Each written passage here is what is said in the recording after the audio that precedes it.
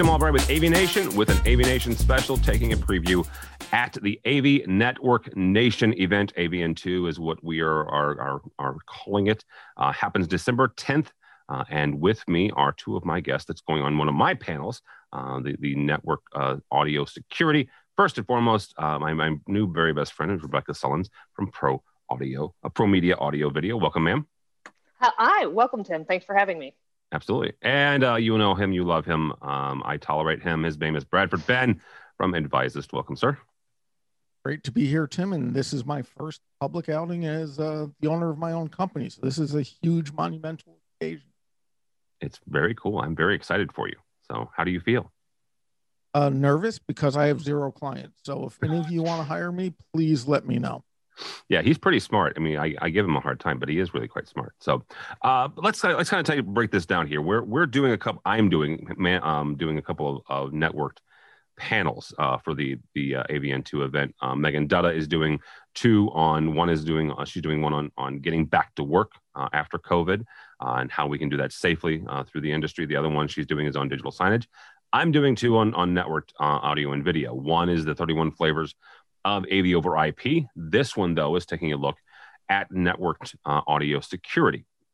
Bradford, I'm going to start with you on this. When you look at network topology and you look at kind of how the evolution of AV, of audio on the network has evolved, one of the things that has been brought up by folks on Aviation, folks on AV Network and several other places is the need for security to secure the audio. Not just the stream, but also the ones and zeros. When you look at where we are now when it comes to the AV industry, are we set up? Are we still in the early stages of security, or are we pretty well far along down the pathway of secure audio?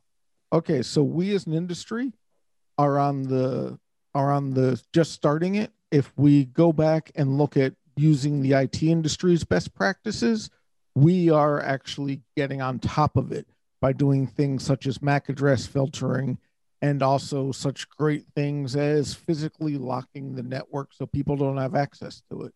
But AT on its own or AV on its own is not at the secure level yet. All right.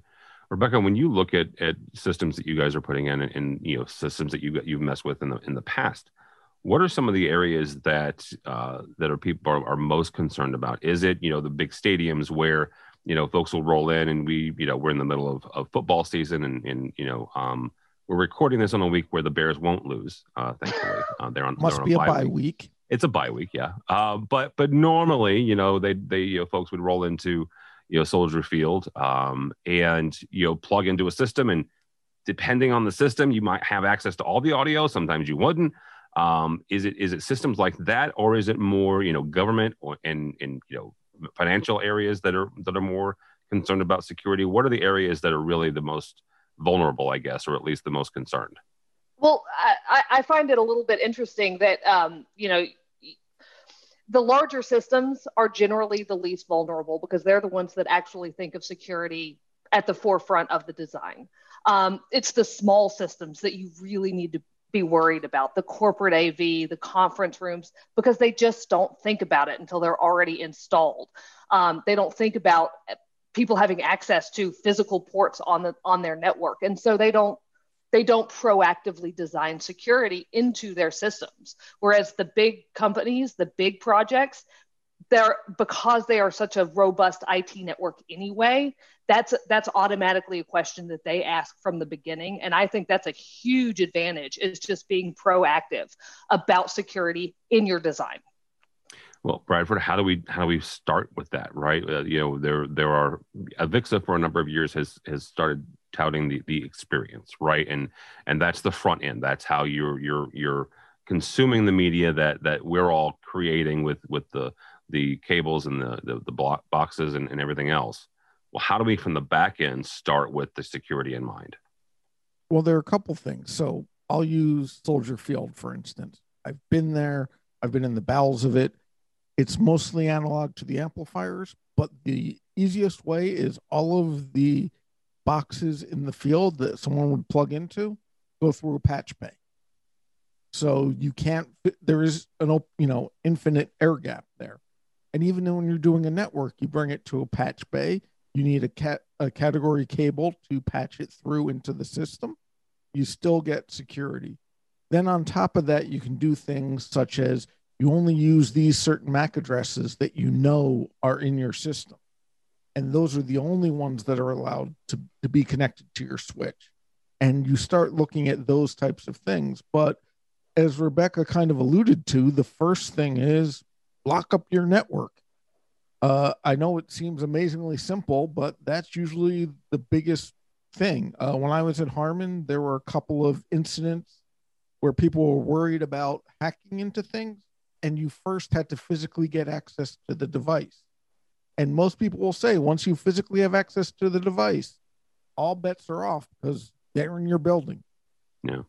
And to me, that's the big thing. The other thing you have to think about is us as AV people, we need to lead how to do this, such as basic things that aren't even AV over IP or IT, but hey, put a password on your conference call bridge and change it every so often. Those little things are the things that we need to train people about, and just think about the value of the information you're traveling. People think that banks need to be very secure. You brought up Soldier Field. To me, those need to be more secure because you have 60 to 100,000 people there in more typical times.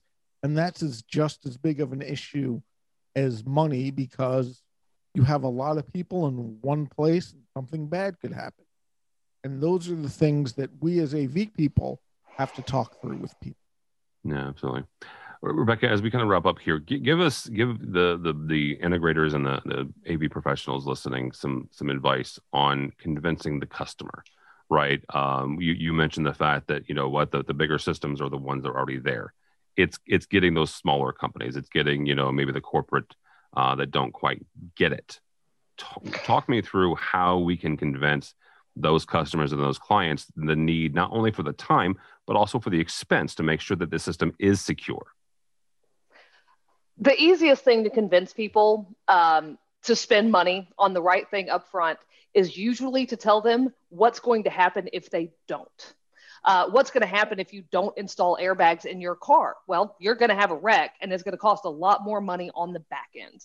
It's always easier to be proactive from the front, and the time and materials and design effort that goes into doing it right from the beginning is always, always, always much less than having to fix it when something happens. And so that's always sort of my approach, is just deal with it now, or you're going to have to deal with it later.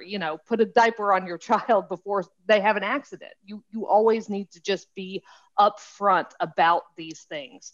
And they need to look at it as a savings. They really do, as an insurance policy. As, there's a reason that people buy insurance, because they need to be prepared for when something happens. Because with network security and with everything and everyone going in that direction, it's not a matter of if, it's a matter of when. And I've heard that said several times, it's driven into my head. So it's not a matter of if, it's when. It's a good place to stop. Thank you all so much. Again, you can check these two fine people out on December 10th at avnetworknation.com. In the meantime, Mr. Bradford Benn, how do people get a hold of you? Let's go to the new website. Just started with interesting facts on today in history at advisist.com, advisist.com. All right, very good. Rebecca, how do people get a hold of you? You can find me at promediaudiovideo.com. All right, very good. Again, for us here at AV Nation, you can go by our website, avnation.tv.